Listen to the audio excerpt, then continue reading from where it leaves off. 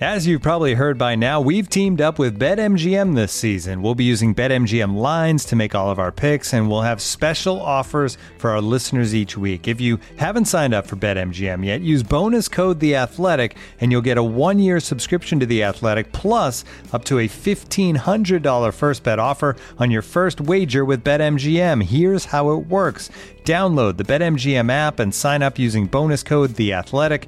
Make your first deposit of at least $10. Place your first bet on any game and claim your voucher for a 1-year subscription to The Athletic.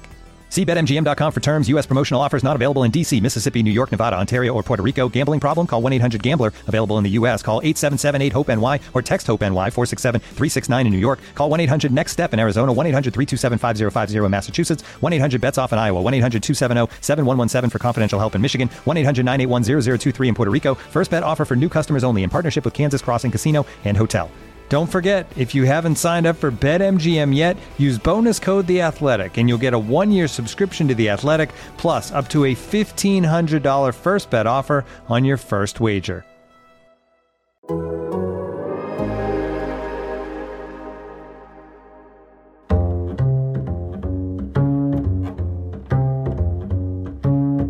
Welcome to Allocation Disorder. I am Paul Tenorio, joined once again by my friend and colleague Sam Staples, who is back from vacation, back from definitely listening to Allocation Disorder while lying on a hammock in Hawaii. Definitely. Sam, how good was it I think I did like a quick video Allocation Disorder when Gareth Bale was signed, and I'm sure that was the first thing that you tuned into upon getting to the beach.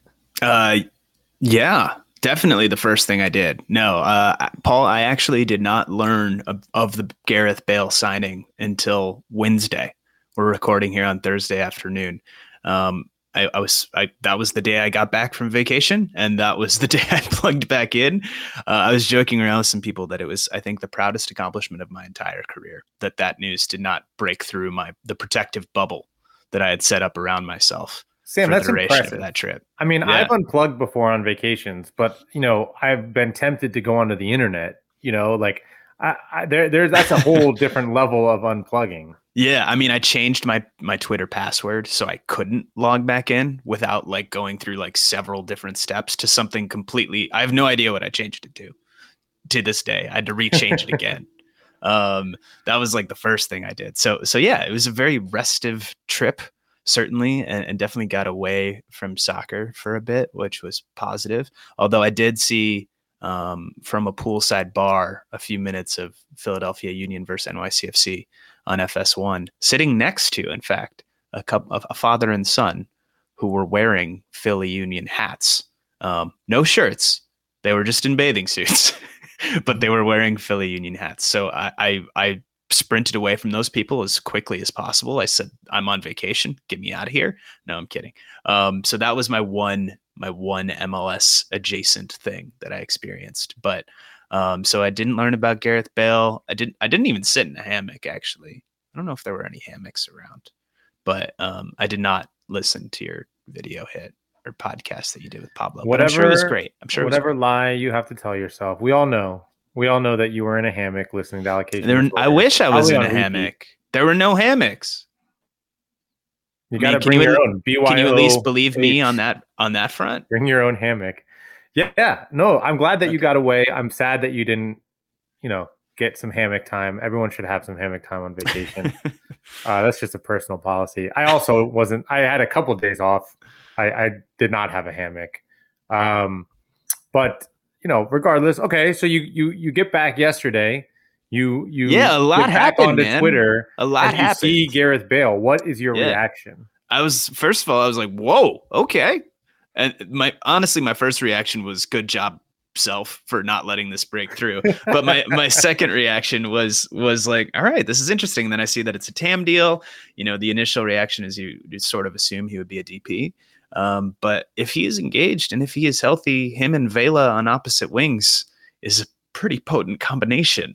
So LAFC already perhaps the best team in the league, getting stronger by a significant amount. I'm curious to see what it looks like. You never really know how guys are going to integrate into teams. especially when they arrive in the middle of the season. You don't really know how the older guys who have done so many things in Europe, like Bale has, winning however many Champions Leagues he won with Real Madrid and starring in the Premier League with Tottenham before that.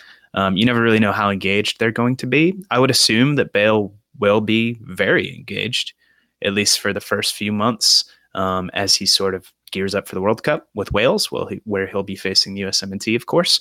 But I am curious, Paul, and this was a thought that popped into my head. When you get to October and November, playoff time, and he's just a couple of weeks away from joining Wales for their pre-World Cup camp, how hard is he going to be going? I think it's a question every team in the world faces. I was speaking with a couple sources actually overseas. Those are questions that are being asked in the Premier League.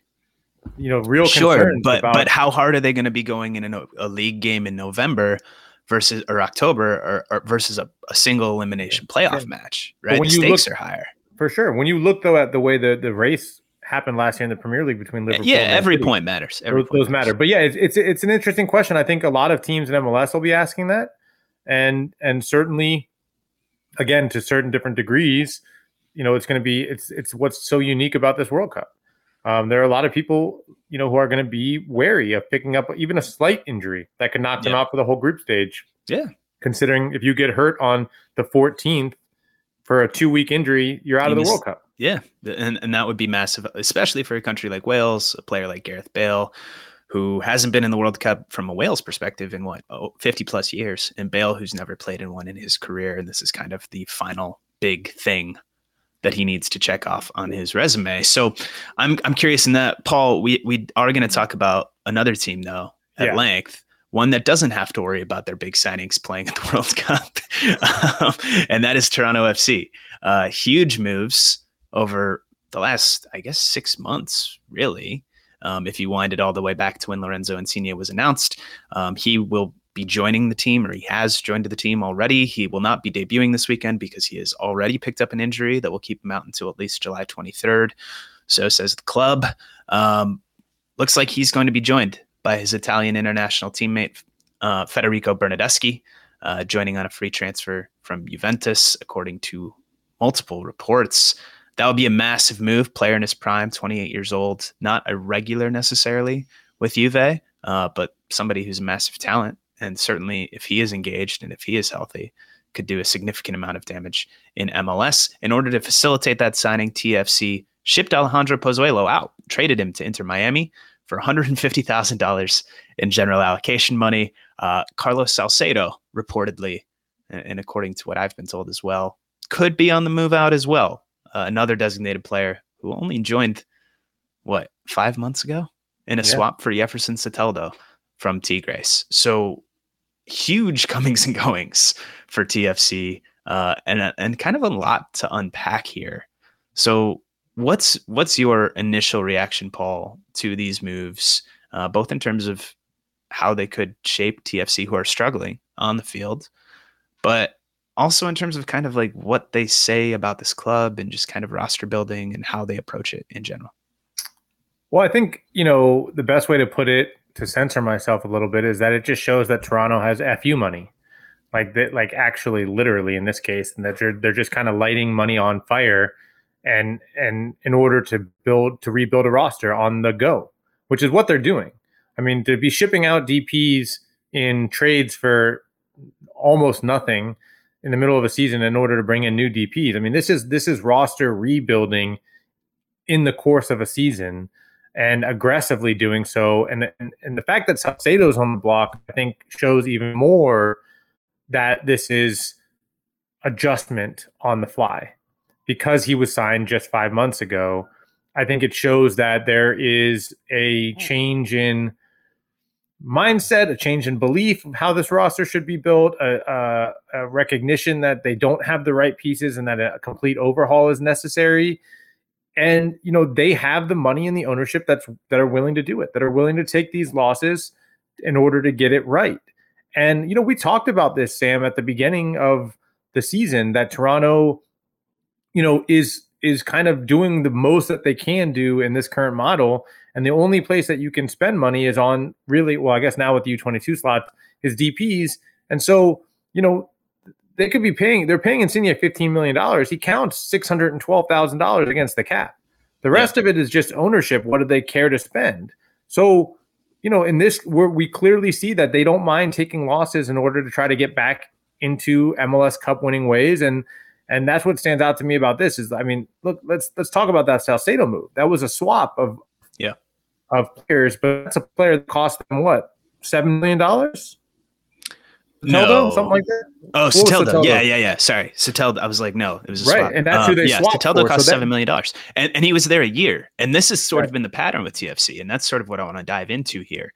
On the one hand, these moves are incredibly ambitious and aggressive, and I think that they sort of fit a plan clearly that they have going forward. Right, you can play Bernardeschi and Insigne on opposite wings.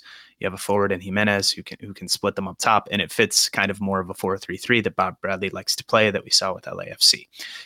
Moving Pozuelo out, he's like an old school number 10, also helps facilitate that. So I think these moves do make sense from an on-field standpoint, not just in terms of how talented these players are, but in terms of how they fit. So I think that's really important. On the other hand, you mentioned the FU money and lighting money on fire. Like this, I don't think they had that level of cohesion with their previous moves, right? And we can wind this all the way back, right? Pozuelo, he comes in and he did really well in 19 and 20, winning MVP, and then had a rough 2021 and has had decent numbers so far this year. But losing him for 150,000 in GAM after paying so much money for him. And I get his contract was going to be up at the end of the year. So you have to send him somewhere that wants him, and you're not going to be able to get much for him because he's in the final few months of his deal. But could they have sold him to somebody in, say, the Middle East last year for 8 figures or close to 8 figures, potentially? And so things like that, things like the Josie Altidore new contract that was signed. Oh, when was that, Paul? 2020? Yeah, it was 2 years ago. And that was an eyebrow raiser at the time. We obviously know what happened with Josie there, and it was not a pretty ending it with a buyout, him moving to New England, all the way back to Pablo Piatti as a DP, who was pretty underwhelming for them, I believe, also in 2020, if I'm getting my years correct. Those sorts of moves don't really indicate much long-term thinking or vision or planning. I think that has started to change, it appears, with these more recent moves. But you sort of look at Toronto and the amount of money they've spent over the years and the returns that they've gotten for it, both where they were last year, where they are now. Obviously, they're rebuilding, but they're low in the Eastern Conference standings. And I think it's been relatively underwhelming. I am curious to see how these moves pan out. I always say if engaged and healthy, but if engaged and healthy, I think these two will be great. These two Italians will be fantastic. And TFC probably will start rising up the standings, and they'll start putting more butts in the seats. I don't know if that will be enough for them this year, particularly if they don't sort out their defensive issues. But longer term, you can sort of start to see it come together. And I think that's kind of the play here is longer term, not necessarily in terms of these two players, but they've talked about wanting to expand BMO Field. They have to before the World Cup in 2026 in order to host games there. And if you're going to expand it, you want to pack it out. You want to fill it. If you're going to do that, you got to be good, and you have to be interesting. And so they're on a path towards that now. But man, these moves just kind of, to me, highlight what appears to be a little bit of a lack of long-term thinking in their prior moves. Yeah. And that's interesting. I think certainly we can say that, when you look at Greg Vanney's surprising departure from Toronto FC at the time, there was belief. I don't remember if I reported this or not, but there was belief that deal was done for Vanney to return to Toronto, and then he left. The financial terms were worked out. Right. I think a part of it was power, right? Who's going to be making these decisions? I think that was pretty much all of it. Yeah. And you see what's happened in LA, where Vanney has sort of gotten that power now. Right, exactly. But I think part of that is not just wanting the power, but there's probably dissatisfaction with that lack of vision, that lack of planning, and trying to create a power structure that is both trying to put together a team that's ready in the short term to compete, but with an eye on the long term. And, there are aspects of this season that I think will pay off in the long term for Toronto in the number of minutes that are going to young homegrown players. I think you're going to take your lumps when that happens. But if those players continue to develop and, they can utilize these minutes played this year to hasten their development for next year and beyond. And so you do see the eye on the future right away from Bob Bradley coming in and trusting all these young players to play and understanding, hey, we're going to be rebuilding this. Let's at least get some of these young guys on the field instead of older pros who are probably going to be moving on from. So that to me shows, like to your point, Sam, right away, some of that long-term planning, right? Okay, let's start to develop some of these players. But do you think that's long-term planning or just the case where they don't have any other choices? No, I think it is long-term. You always have choices. I mean, look around at teams in MLS historically who have homegrowns on the field on the team, but are playing, veterans who are making 200,000 who you're going to move on from at the end of the season. I can point to so many different examples of guys, journeymen that go on the field late in games when you're losing and you should be playing the 17-year-old or 16-year-old. Sure. Some teams are great at I think it's a little not. bit of both. Like, credit to them for actually doing it, but they didn't give themselves a whole lot of other options. For sure. But when you come in and you survey that roster, you say, okay, we're going to play these young guys. And then now, boom, right away, we're making adjustments. And I think credit, I guess, in some ways to ownership for signing off on this. Not a lot of owners would eat this kind of money. No. I think big credit to ownership for signing off on and I also want to say credit to Chris Henderson in Miami for doing this Pozuelo deal. You're basically getting a try and buy here, right? You can show him what you have in Miami. You can see how he fits in the team. You take on his cap hit and his money for half of a season, but you're only giving out 150 in GAM. Besides that, you had the DP spot open. So it's a great opportunity for a team that's restricted in a lot of ways to try out a good player. And these are the deals that in MLS can make a difference, really make a difference for you. And I think it shows Chris Henderson's experience in Seattle, frankly, that he was a guy willing to take on a half season loan essentially of a player and hopes that maybe it could turn into something more fruitful. I'm glad you brought up Miami because I think this is actually a very interesting contrast with Toronto. Because you talk about like kind of a lack of long-term planning and just sort of going after the big name and spending a ton of, that's what Miami did, right? And the Galaxy before them too, in right? 2020 and in 2021. And we saw what happened with them, with Matuidi and kind of how everything blew up on them. And you see what's happening now. They're not great. I think this Pozuelo move fits a need for them, a pretty significant one in terms of a playmaker. But they have been, I think, a lot better than I expected them to be, and most people expected them to be. They're in the playoff hunt in the Eastern Conference, 3 points out with a game in hand on basically everybody in front of them. And so they're right there in the mix, and maybe Pozuelo can take them over the top. But you look at them and you look at Toronto, and Toronto is lower than them in the standings. Obviously they've had a lot more success than Inter Miami has, but they've had a rough couple of years as well. They're rebuilding their team on the fly. But you just look, and I hate to belabor this point, but Miami, it seems now, is building kind of for the long term, setting themselves up for massive flexibility this winter. Maybe they get Messi next year, who knows? And then they can really take off and fly. And Toronto, I think, is doing that kind of on the fly, but I think they're having to do it on the fly because of a couple of years of mistakes in terms of team building and in terms of who they hired as head coach and in terms of front office structure and all of these things. And a lot of these moves and a lot of these misses, I think, are illustrations of that. So on the one hand, absolutely huge credit to Toronto FC and their ownership and their leadership for being ambitious and actually going after these sorts of players and being willing to kind of admit mistakes and still spend a ton of cash and continue to push. So credit to them on that front. But also, like, part of me is like, why can't you just be like more efficient with the money that you do have and the resources that you do have? And you should be so much better than you are, considering how much money and how much you've put into this. And I think it's a little damning that they're not. But they seem to be on a better path now. We'll see how these moves work out. We'll see, Sam. I mean, I think it'll be interesting, partly because the sporting director is also the head coach. And there aren't very many of those scenarios left in Major League Soccer. And unique to Toronto, their assistant coach is their technical director. Right. So that's sort of what I wanted to highlight. You think about the other situations where the head coach is the sporting director. You have Vermees in Kansas City, but he's got Brian Bliss, who has been a head coach and a general manager in MLS before. In New England, Bruce Arena, he has Curt Onalfo. Same thing. Been a head coach and a general manager in MLS before. Am I missing anybody on that front? I mean, I guess the only Greg other Vanney, one that's not official. sort of. Greg Vanney, sort of. He's got Jovan Karofsky, who's been in that front office a long time. For better or worse. For better or worse. And then the only one that's kind of unofficially there, I guess, is Adrian Heath in Minnesota. And he's got Mark Watson, who's a longtime MLS player and assistant coach, who moved off the staff to be a full-time technical director. Where at Toronto, you have Mike Sorber, who is both.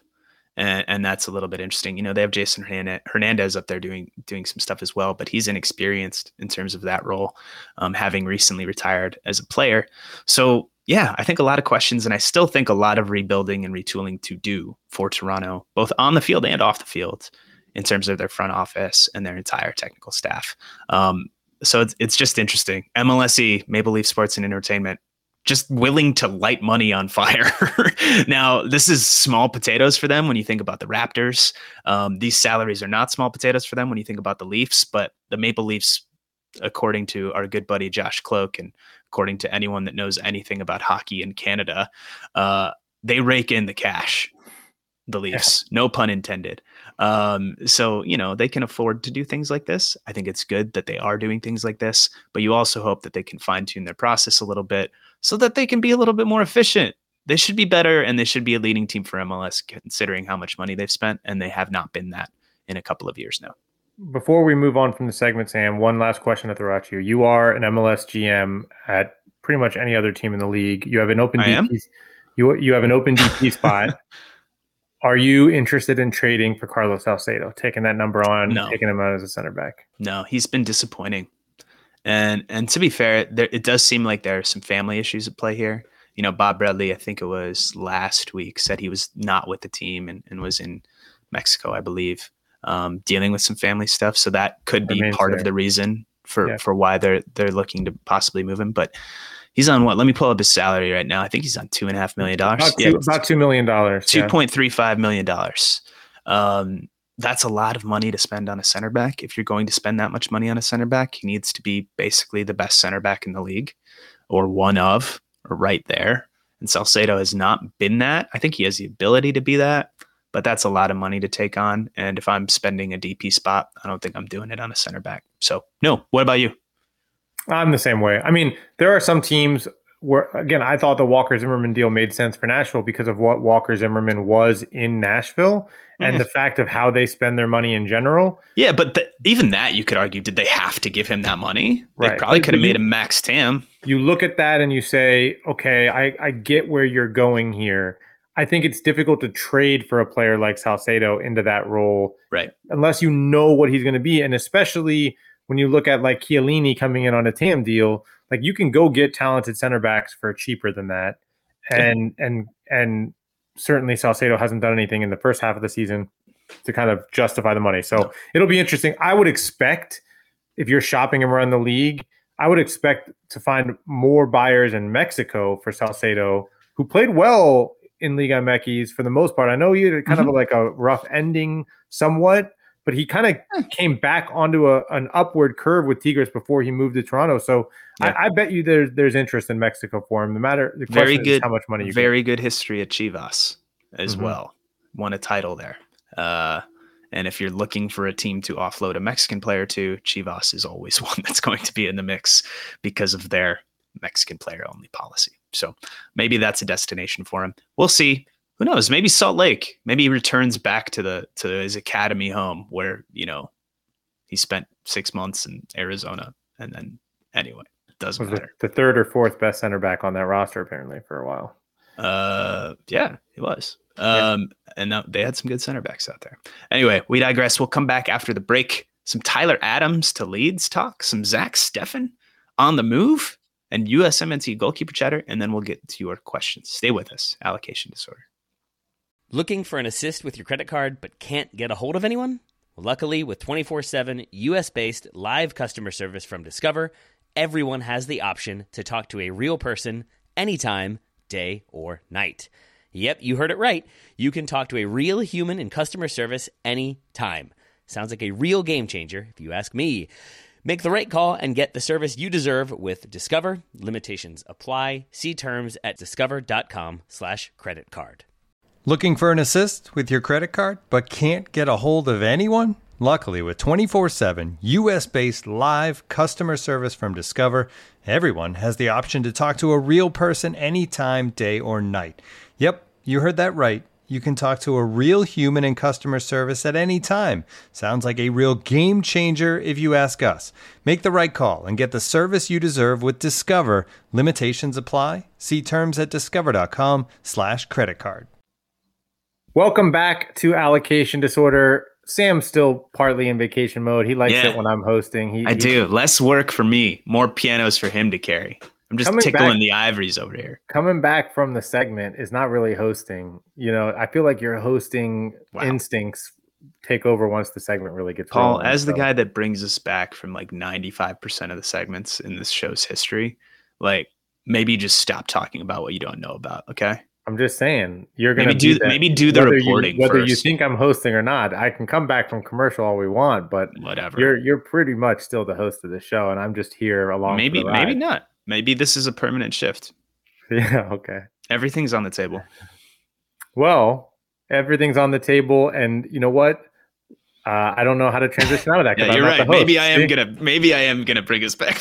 Yeah, I tried to have a nice segue to Tyler Adams to Leeds, and I just fell short. See? Yeah, I'm just trying to prove to you that you're intentionally throwing this. All right. Anyway, I'll take over from here. Earlier this week, Tyler Adams completed his move from Red Bull Leipzig to Leeds. Paul, you're gonna have to fill me in on the amount of money because I forgot because I wasn't prepared to host, but someone dropped the ball entirely. I believe it was for what, $24 million all in.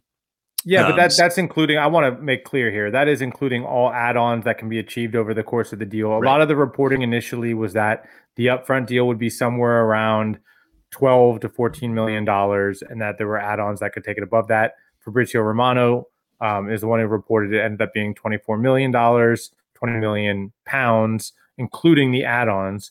But we don't know what the triggers are to get to those add-ons, what performance bonuses might exist. So somewhere in that range of, let's call it between, 14 and $24 million is where this will land. It's a big range. It's a big range because that's what happens with add-ons and the way that they like to split things up. And I think we all know that there's accounting that happens for fair play. We all know about accounting. We all know about it. But anyway, this is a reunion, Paul, and it's the continuation of an American invasion of Leeds, England. Obviously, Adams is joining Brendan Aronson, who moved there this summer, and he's joining Jesse Marsh, his former coach in New York. He's also joining Chris Armas, another one of his former coaches in New York. Also joining Jack Harrison, his former rival in the Hudson River Derby. On the other side of that, Harrison, of course, was once upon a time with New York City FC. So what do you make of this move for Adams, leaving Leipzig, where he didn't really play much after Marsh was dismissed, left the club last fall, and didn't have a great season? Certainly not the one he was hoping for in Germany. Well, I think for that reason, I kind of feel two ways about it. I think it was an important move for him. I think he needed to leave Leipzig in order to play consistently ahead of the World Cup. I think he will be given every chance to be the starter at Leeds, replace Calvin Phillips, and play for Jesse Marsh, who knows that he knows the system, trusts him. A long relationship going back to when Tyler Adams was 15 years old. I worry a little bit in that Tyler Adams, the part of his game he needs to work on the most is distribution, his on-the-ball abilities. There's not a lot of that happens in the Red Bull system that Jesse Marsh prefers. And so for the national team perspective, I think that this isn't the most perfect move for him. But I think, as I was going over your notes from a story you did last year that everyone should go and read when Tyler was preparing to play under Jesse Marsh at Leipzig. Tyler under Tyler. And going through your notes that didn't go in that story, conducting some interviews for a piece that we're working on with Phil Hay, our Leeds United reporter. Tyler Adams is an incredibly driven person. He is always has been mature beyond his years, always has been a self-driven individual who recognizes where his flaws are, gets very frustrated when he doesn't perform up to his own standards. And so I think moving to the Premier League and being given this motivation of, one, not ending in the right note at Leipzig, but now taking a step up to a bigger stage in terms of kind of league popularity in this country, and kind of the aura that exists around the Premier League, and a better standard, I think, across the league than you get in Germany. I think that I believe that Tyler will get the most out of this move, and so maybe it's not the best place for him to work on his ball progression, but I think that he can improve as a player, and I think he will improve as a player with this move. I don't even really agree with that part that you said it's not the best place for him to work on that. Because, all right, let's think about it. Let's say he was linked to Arsenal last summer. Let's say he went to Arsenal. Like, he's not going to play there because he's not good enough with his feet to play there right now. He's going to play at Leeds. And, like, how do you get better at passing? How do you get better at ball progression? You be on the field. And I think Jesse Marsch will ask him to do that. Jesse Marsch was looking for him to do more of that at Leipzig when they were together there. Stand out that you said when they were together there last year. So I think he'll have the opportunity to improve at Leeds. He's got big shoes to fill if he does get on the field, because he's got competition. They've made other signings in the midfield there this summer as well. He's got big shoes to fill with Calvin Phillips going out. Fantastic player, and somebody that Adams will probably see on the other side of the field in Qatar at the World Cup. But I thought this was interesting, Paul. I just pulled up that story that you just mentioned that I wrote on Tyler Adams last summer. And, I asked him, I said, hey, like, what's your future hold? What do you want? Like, do you think you'll leave Leipzig ever? And he gave a quote. He said, what clubs can you go to and be a step above? In my head, there's only like 8 teams in the world, and those are the only ones that I would ever really consider. The ones that are constantly playing in Champions League. Top 4 in England, maybe top 2 in Spain, maybe 1 or 2 in Italy if you want to go there. That's where it becomes tough. I don't know what the next step is for me in my career, but I think the most important thing is when I feel like I can't get any better at Leipzig, then I'll feel like it'll be time. Obviously, he didn't end up at a top 4 team in England. He ended up at a team that's barely survived being relegated last season in England. So that sort of puts into perspective what last season was like for Adams.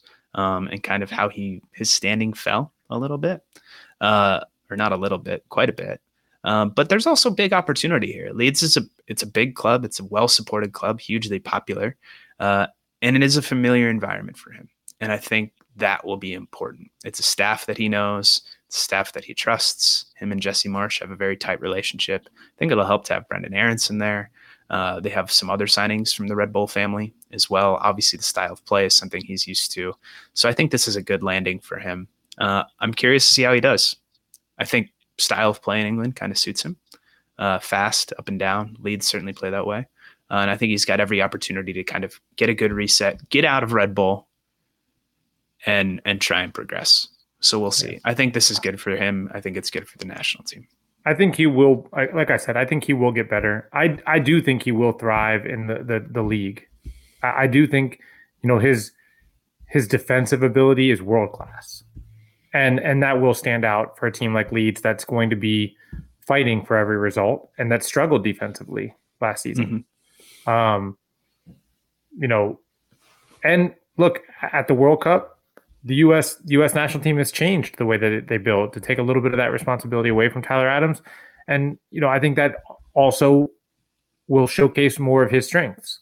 And I think we saw when Greg Berhalter made that tweak that it actually made the U.S. team better in a lot of different places and kind of how it shifted the positioning. So I don't think this was just about Tyler Adams. I just think, again, I think you come to a point, right, where you're either not getting better there anymore because you've hit your ceiling, which is what happened with Tyler in MLS, and you needed a higher level, or you're not getting better there anymore because you're out of favor and you have to move. And it's a bit of a different move now for Tyler, and how he responds to it is going to be a big part of this. But I think, again, reading your piece, going through the interviews with different people, having spoken to Tyler, going back to when he got called in by Dave Sarakin, I spoke to him ahead of a friendly in Belgium. I mean, he just comes across as a very certain type of personality where that motivation side of it, I've never been worried about that with Tyler Adams. No. I think that's probably one of the most present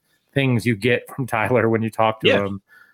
So I think it's going to be a lot of fun to watch this Leeds team for American soccer fans. Yeah. Got to sign up for Peacock, huh, Paul? Yeah. I mean, I'm writing a story about it.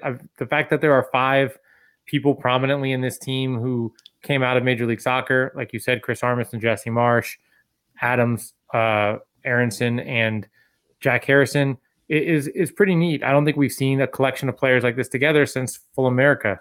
The Fulham teams, you go back America. 2007, they had 4 Americans. That was my team roster. back in the day, Paul. Yeah, it was everyone's team pretty much. Like Americans loved Fulham, I remember watching. Jimmy Bullard? You remember him? No, I'm not going to go that deep into Breda Hangeland. You remember him? Aaron, yeah. I mean, these guys, man. Paul Konchesky. This was my squad. This was like my first Premier League team that I really, really followed. I think it was an introduction for a lot of us to kind of regular Premier League football. So it'll be very interesting to watch how this all works out. Another move in England, Sam. Wait, Paul, I have a question for you. 2 questions, and one of them will be what you were about to talk about. First, how many millions of dollars would you have bet at this time last year that Tyler Adams would have been, or that Brendan Aronson would have been a less expensive transfer than Tyler Adams? And then what do you make of Zach Steffen possibly looking like he's on the way to Middlesbrough from Manchester City? Well, I think Brendan Aronson's development has been incredible. I would have put a lot of money on Tyler Adams being a $30 million transfer. I mean, it's both, right? It was both things. Aronson was doing this, both and Tyler went down a little bit. Yeah, both had to happen. But it's crazy that Adams was less expensive than Aronson. If you would have told us that a year ago, I think we both would have slapped you in the face. What's crazy also, Sam, is watching, and you don't know this because you were on vacation, but Pat Aronson was incredible for the 20 team, scoring goals in every game, and just feel like he has like this similar trajectory to his brother where everyone says he's better than Brendan. He's seizing these moments. The way that Jim Curtin talked about Brendan Aronson getting better and grabbing those challenges and improving rapidly, I feel like we're watching it again with Paxton Aronson. And yeah, man, good player, very productive for the U20s. I'm interested to see what he looks like coming back into MLS and the US qualified for the Olympics, by the way. They did finally. Feels like we should give that more than a passing mention, but maybe another time. Zach Steffen looks like he's leaving Manchester City on the way to Middlesbrough. Him and Matt Turner are basically trading places. Steffen potentially will be playing for a worse team, and Turner will potentially be backing up at a better team, which is a role reversal from what they were throughout qualifying. Yeah, it'll be interesting to see all the people who are on one side of that debate or the other and how they handle this, because now they're advocating for whatever thing they were fighting against. So let's do it. I was very much you should play the guy who's playing camp, but unless something changes, unless Steffen gets on a roll, like right now, I'm still in the Turner camp. What about you? I mean, you knocked me for this. I think Turner actually is going to have a chance to win the job. I think Turner knocked you for that. Yeah, you were like, no, he's not going to start. I'm like, when did I say that? I don't know. We talk every day before. You're vacation. making stuff up, I think. I'm absolutely not. I'm just saying it'll be tough to do it before the World Cup, but I'm going to give Turner a chance to win the starting job. I am. What do you mean it'll be tough to? He's the number one right now. No, I'm talking about at Arsenal. Oh, okay. All right. This is what I'm talking about. This makes so a now lot you more remember sense knocking now. me? Yeah. Okay. All right. Yeah. All right. All right. Get out of the vacation. Back in the swing, folks. Yeah. Thank you. Although you were a little unclear, to be fair. All right. Well, it's my fault. But anyways, everything is your fault. I'm giving Turner a chance to win the job, is what I'm saying. I have that much faith in him. All right. But I'm interested if this move with Steffen to Middlesbrough happens and is officially announced. I don't think it's been officially announced yet, but it seems like it's done. How are they going to play? I go back to those quotes from Matt Turner, feeling like when he was with the national team, he improved with the ball at his feet, and then he'd go back to New England and they didn't want to do that at all. And he was just hitting these long balls constantly, and he felt he was losing what he was getting done with the national team camp. Like, is it going to be the same for Steffen? At Man City, they're asked to play with the ball at their feet. I don't think we're going to see that with Middlesbrough in the championship. So playing will be better for Zach Steffen. No doubt about that. Getting consistent minutes. But will it allow him to grow the gap of playing with the ball at his feet? I don't know. I don't think so. I don't know how much of that's going to be happening. Will it allow him to narrow the gap in terms of shot stopping? Maybe. We don't know. We'll see what the future holds. It is not a move we anticipated, and so it's a big question mark for me. Again, it's not a bad thing for Zach Steffen to be playing every week, and there's a lot of games in the championship, so he's not going to be rusty. But I do agree, and we both agreed on this, that Matt Turner passed him when Steffen missed this last camp. And I think Matt Turner right now is the number one.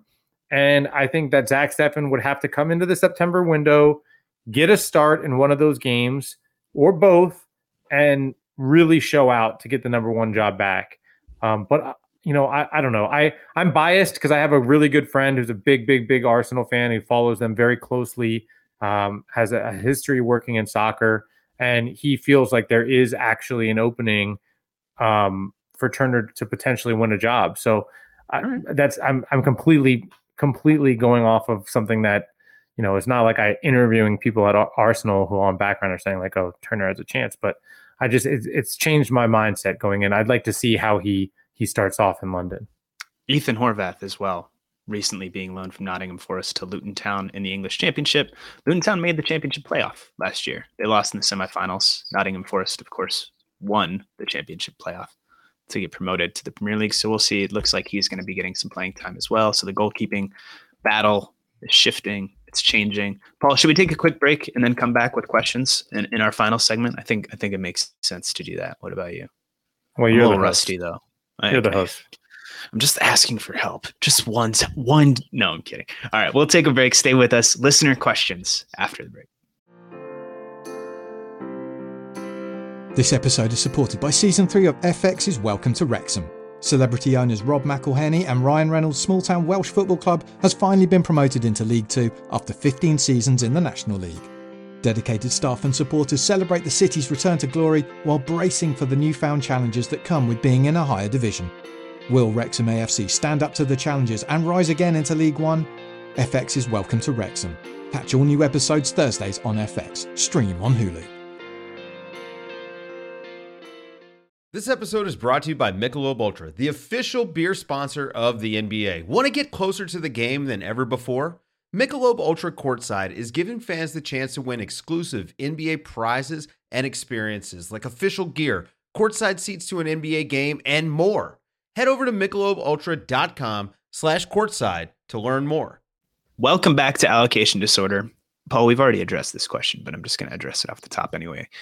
David Wright asks if I listened to Allocation Disorder in the hammock. I already answered that. I did not. There were no hammocks, but I just want to sort of emphasize Paul Tenorio is obsessed with hammocks. I don't know what's going on, but this man loves hammocks, which are inferior beach chairs to actual beach chairs. Beach chairs are just better. Hammocks are cumbersome and weird, and maybe you'll fall out of them, and you can never really get fully comfortable. Paul, defend hammocks. I dispute that you can never get fully comfortable. You can absolutely get fully comfortable in a hammock. I'll concede that. You get even more comfortable when you're watching MLS live in a hammock, let me tell you. There's nothing more comfortable than that. You are right. Oh, my God. Sam, you didn't – you know what I do want to say? I want to credit your Twitter followers for immediately recognizing when you tweeted that you were going on vacation and signing off completely from Twitter by responding with tweets saying – oh, I'm sure absolutely no news is going to break while you're gone. And, obviously the Bale signing happened like 2 days after you. We had bales of news. Yeah, it was a lot. But it was basically your fault is what I'm trying to say. All right. Well, all right, let's jump into this Q&A. I am going to start with a question that I thought was very interesting, but also funny to me a little bit because I think this show, gets very angry about it all the time. Alex Maurer asked, how big of a factor is location when trying to sign players? For example, there's no way Bale ever goes to Salt Lake City for a TAM deal, so LAFC is essentially getting a discount. How can small market teams make up that gap and cap the discount big markets get on signing big names? Well, it's called Major League Soccer's roster rules and regulations. That's how. Are you answering the question? I'm answering the question because I just want to say that is MLS. Their entire design is to cap the discount big markets get on signing big names. That the whole rule book does that. Yeah. That's all. There's not like a method to it. It's just Yeah. the existence of the league as it's designed. I'll answer the first question. How big of a factor is location when trying to sign players? Yeah, it's big. You're right, Alex Maurer, that Bale would not go to Salt Lake City for a TAM deal or a DP deal, I would wager. So yeah, that plays a huge role, just like it does in any other sport with free agents or different targets. That's unfortunate for the teams in places that don't have that advantage.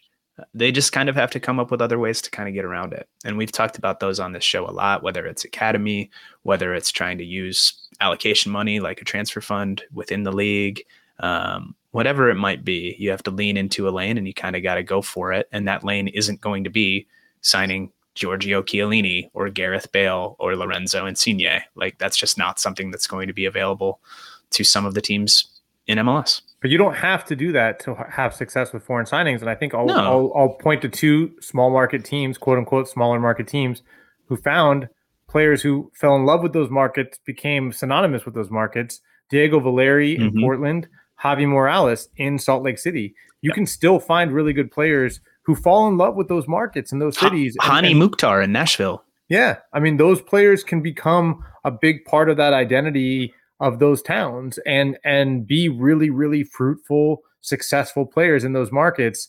So you have to shop differently for sure. You're already, in a different bin of players, but you can find really good players in that bin. And I think Salt Lake City RSL has done that historically. And certainly Portland and Valeri is maybe the best and most prominent example of that in recent league history, though I think Javi Mo in Salt Lake is a pretty darn good one as well.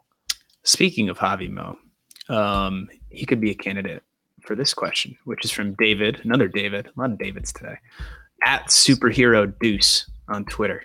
Which current or former MLS players do you believe would have thrived in a top 5 European league but never made the move? They don't necessarily have to be American, but personally, I'm thinking of Eddie Pope. I think that's a good shout from David. Paul, you have any candidates for this question? I think this is a kind of a fun one. Well, I was going to say Marco Echeverri, but he did go to Spain for one season. It didn't work out great for him. He only played in 15 games. He came right back over to South America after that. I think Eddie Pope is a great one. An all-time great MLS player. I think another one I would have been interested is Taylor Twellman. He was in Germany. Yeah, but started his career there. He started his career there, but I guess that's true. See, like both of the guys I thought of have spent a little bit of time there, but Twellman, after becoming an established player in MLS, had a couple moves scuttled by the Revs to go to Europe, to go to England. I would have liked to see him when he was in that prime of his career, scoring goals professionally, getting another shot at it. But yeah, man, you stole a really good one with Eddie Pope. I don't think, I think that's a pretty tough one to follow. Sam, do you have one? I suppose Landon Donovan doesn't technically count. No, definitely not. He went to Everton too. Well, Everton was just a little baby loan. I don't think that really counts. He was fun to watch when he was there. He was great. I would have loved to see him actually play in Europe for an extended period of time beyond what he did. Of course, he had his own reasons for staying in MLS and basically helped grow the league into what it is today. So wasn't entirely a bad thing. Other guys, Nick Rimando. I think probably the best goalkeeper in MLS history, not in terms of he's the best goalkeeper to ever play in MLS, but the best career of any goalkeeper in MLS history. I would have liked to see what he could have done over there. Same with Kyle Beckerman, for that matter. Chris Armas. That's another answer. I think Chris Armas would have been great. A guy who missed out on a World Cup because of injury, which helped launch Pablo Mastroeni's career, as a matter of fact. Carlos Valderrama played in Europe for a bit. But it would have been fun to see him kind of do more over there as well. Oh man, I'm trying to think of any others. Wando. No, I don't. Well, actually, yeah, Wando. Because those attributes that he had, similar to the ones that Chicharito had, those translate, I think, in any league. Just that movement in the box. I don't know if it would have worked, but it would have been cool to kind of give it a try and see if it did. I always feel like, I keep an eye. Obviously, we all have people we follow on Twitter, and I see certain players signing in England who grew up in England. And you imagine if that player was American, would they have had those same opportunities? Some of them do well, some of them don't. But I could see a player like Wando, if he was born in, Leeds, following that path and playing professionally and doing well there. A lot of it is just about where you're born, right? So why not? Why not for Wando? Why not like Chris Armas? People, were ripping on him when he joined the Man United staff. You're going to need more than your Alex Ferguson. You're going to need more than that, son, regarding his MLS resume. And that's true. Fine. You're at a club like Manchester United. You are going to need more than that to get credibility at a club like that. But, Chris Armas was a good player. And, he did what he did really well. And I think he would have been able to do that in a league overseas as well. It just wasn't happening as often back then, players moving. So, there's a long list, David. Diego Chara, another one of players who could do that. A long list. Paul, all right, on to the next question. Andrew question. Pearson, Interpersonal. It's a great Twitter handle. That is good. Yeah. Pundits talk a lot about spending big money on players when it comes to the ambition of MLS teams. But doesn't Inter Miami situation show that true ambition in MLS is as much or more about signing the right front office staff than signing big money players? Yes and no. It's not just about signing the right front office staff. Sorry, are we just your manners are terrible? I'm sorry, Sam. You go ahead. My God. Yes and no. Sam, take it away. No. Obviously, it's important, but you can have a great GM. I would argue that the Colorado Rapids have a very good GM, for instance. That does not make them an ambitious organization. I think both things do need to go together to be the most ambitious as possible. But no, I don't think it's more important in terms of the ambition rankings or whatever you want to call it than signing the big money players. I think that's first. And I think everything else is close second, but it is still second, in my opinion. You can be really ambitious and bad at it. Yeah. Well, that's what he's talking about. Yeah. It's not about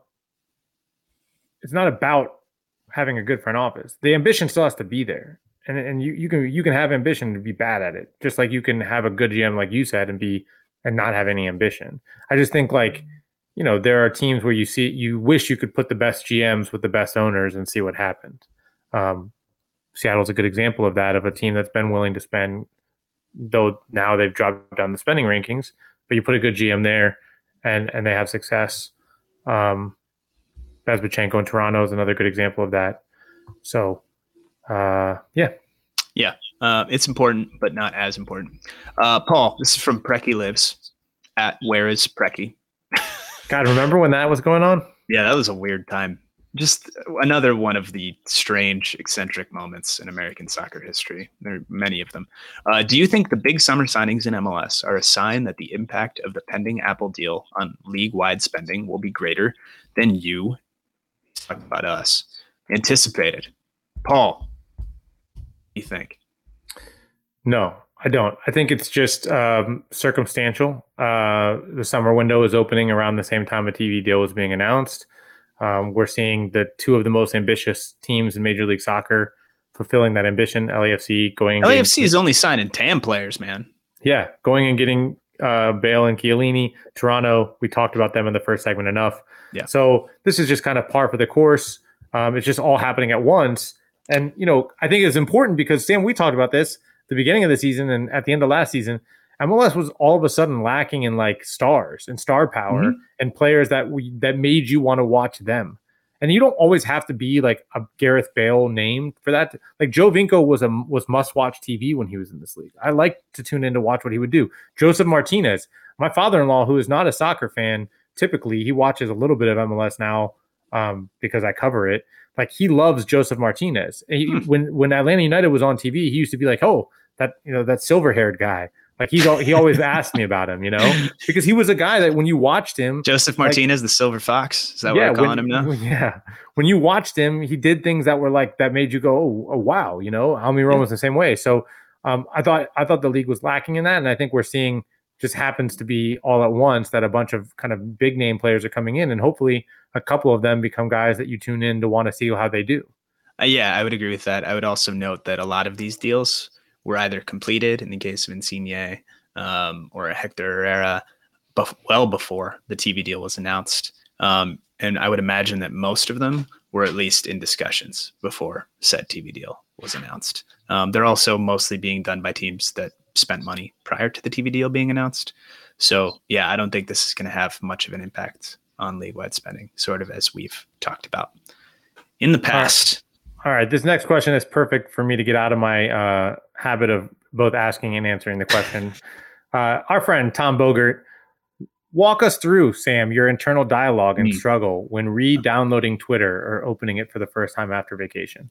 And before you get to it, I do want to say, like, I'm with Tom here in that I think there was a real missed content moment of, like, similar to like those YouTube unboxing channels of like you opening Twitter for the first time after being. I don't think it would have been particularly compelling video.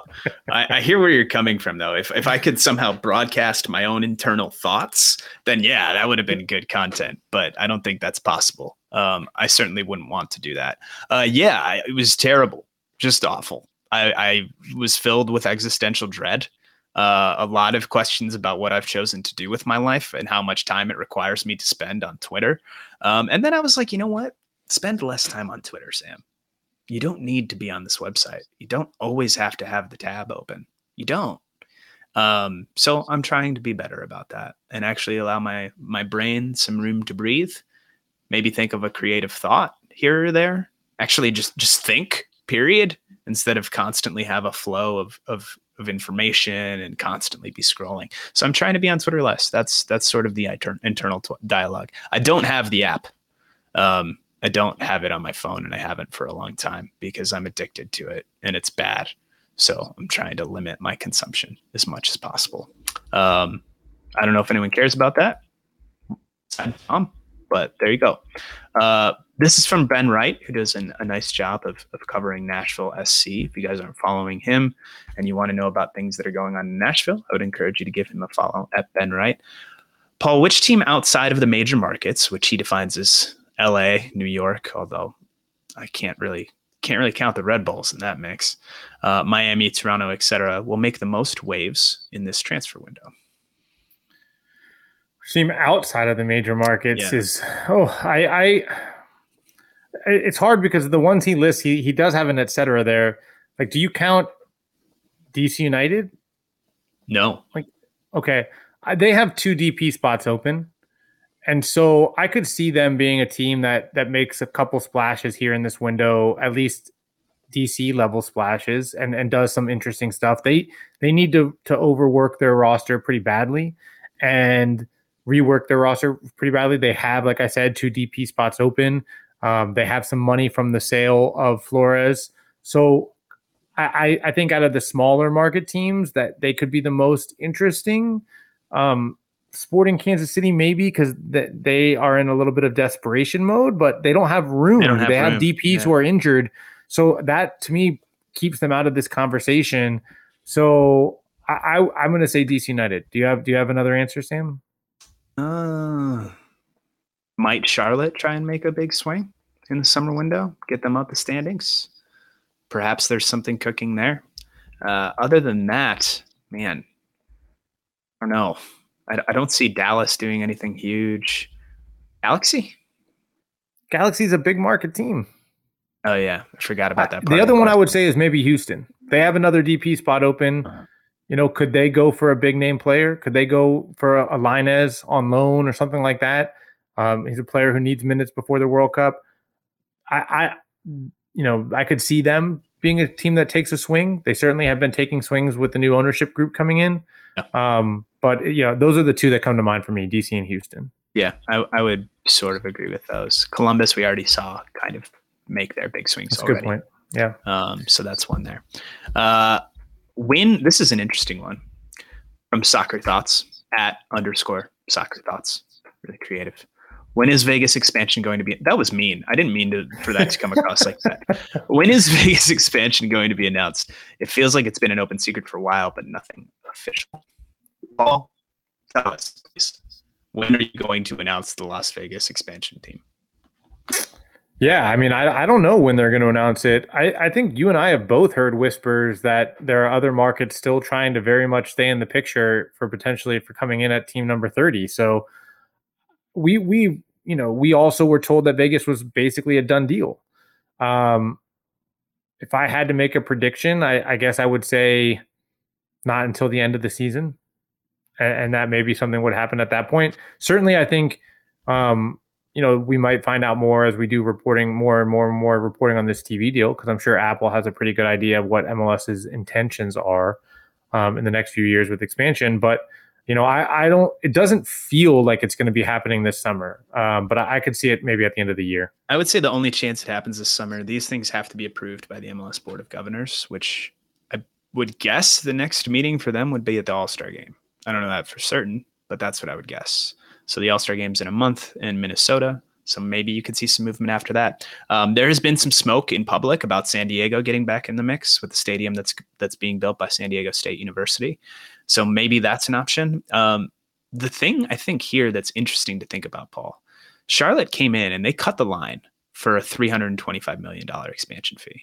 And the fact that they paid so much was the reason that they were allowed to cut the line. But MLS they're not going to want to go backwards from that 325 or 300 to 325, depending on certain things. So if they're asking for 350 or 400 and you're a prospective ownership group, maybe are you balking at that and you're trying to negotiate it down? Yeah, you are. And especially because maybe is that part of the reason for the delay here? Because Don Garber said earlier this year that, expected a decision on Vegas before the end of April. Yeah, I mean, I think that and the TV deal. I think if you're going to make an offer, you want to see what that TV deal looks like. Now you have all the information. So and does that TV deal do enough? Is that worth $400 million? I mean, these aren't short-term investments. These are 50-year time horizons they're thinking about. Right. But that's 10 years of that 50. That's 20% of that horizon where you're saying, okay, all I'm going to be getting is X amount per year, right? Yeah. So certainly, I think you're trying to negotiate that down. All right. Yeah. This one's from Rick Lund at Rick Lund 23. Will the performance of anyone on the U20 team translate into more playing time with their club? Yes. Jim Curtin has said so for the 18 Philadelphia Union players that were on the US U20 team. Paxton Harrison, Quinn Sullivan, et cetera, et cetera. They did well. I believe it was a press conference earlier on Wednesday, and this is courtesy of Joe Tansey and his Twitter feed.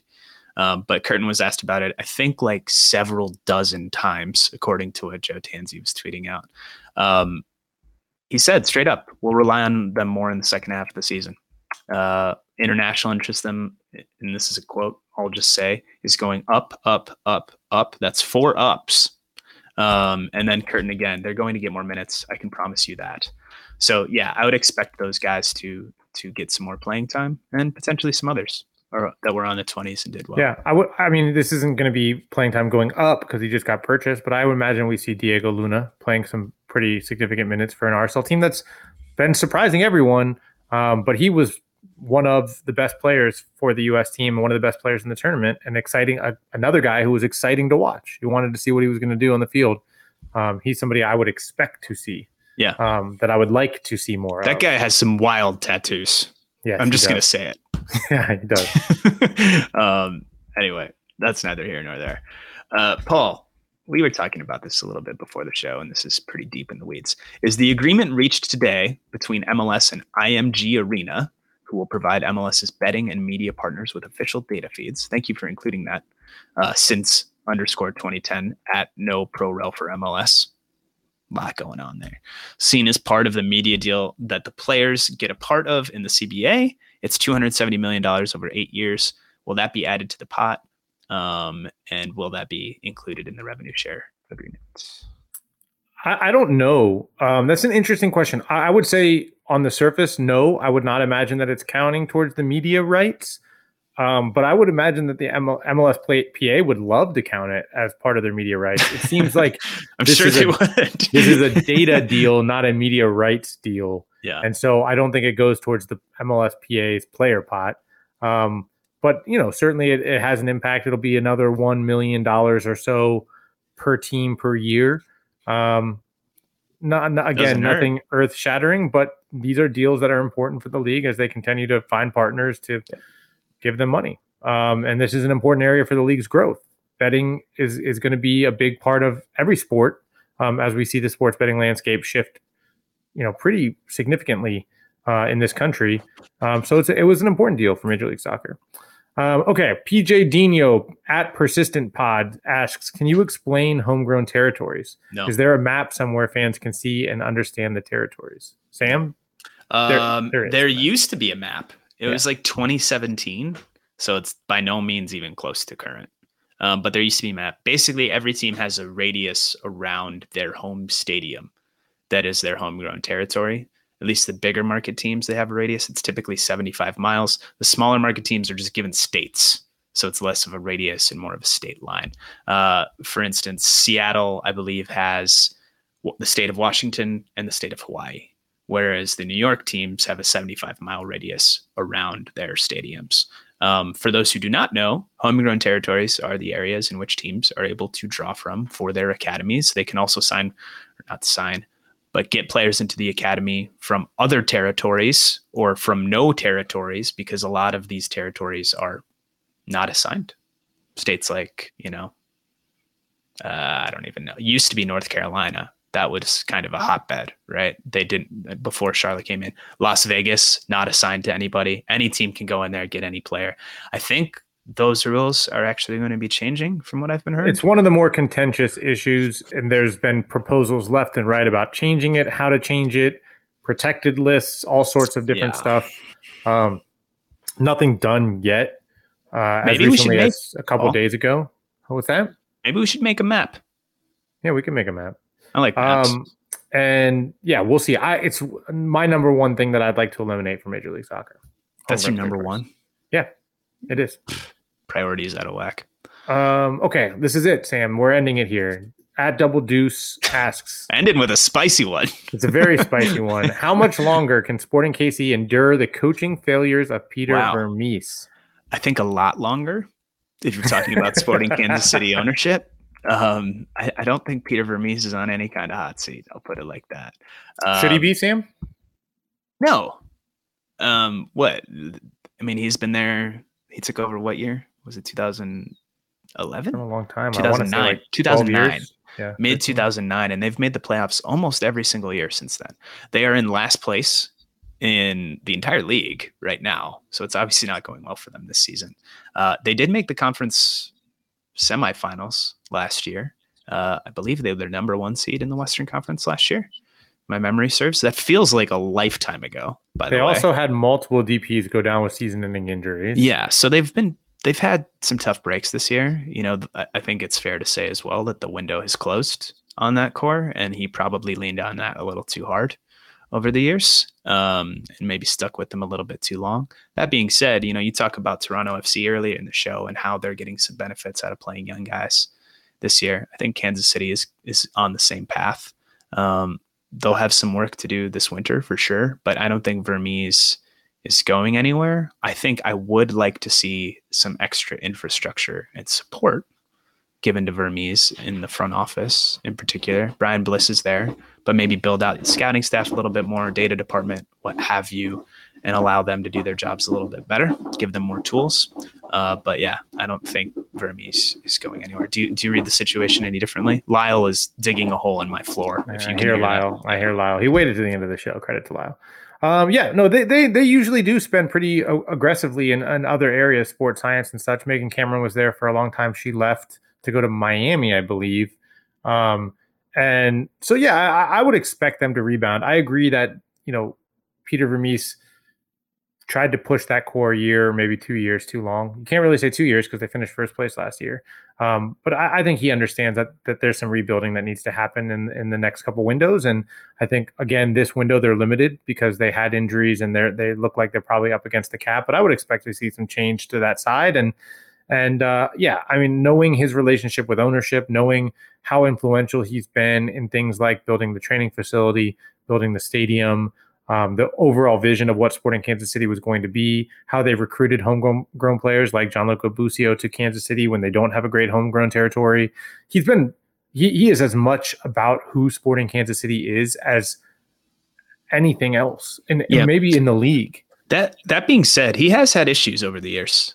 And specifically with kind of relying too much on the veterans and maybe running them into the ground. Sporting has been a first half team and they've struggled down the stretch in many of the seasons, even before this core started really aging. It's been about the playoffs too, right? They've never really, they've had teams that have been very good in the regular season and then been upset in the playoffs. So I think they lost in the first round, like, was it like 5 straight years or something like that? Yeah. So it's, there are some adjustments that need to be made there. And I'm curious to see what they look like next year, because I think this offseason will be one of some pretty intense soul searching and rebuilding for Sporting Kansas City.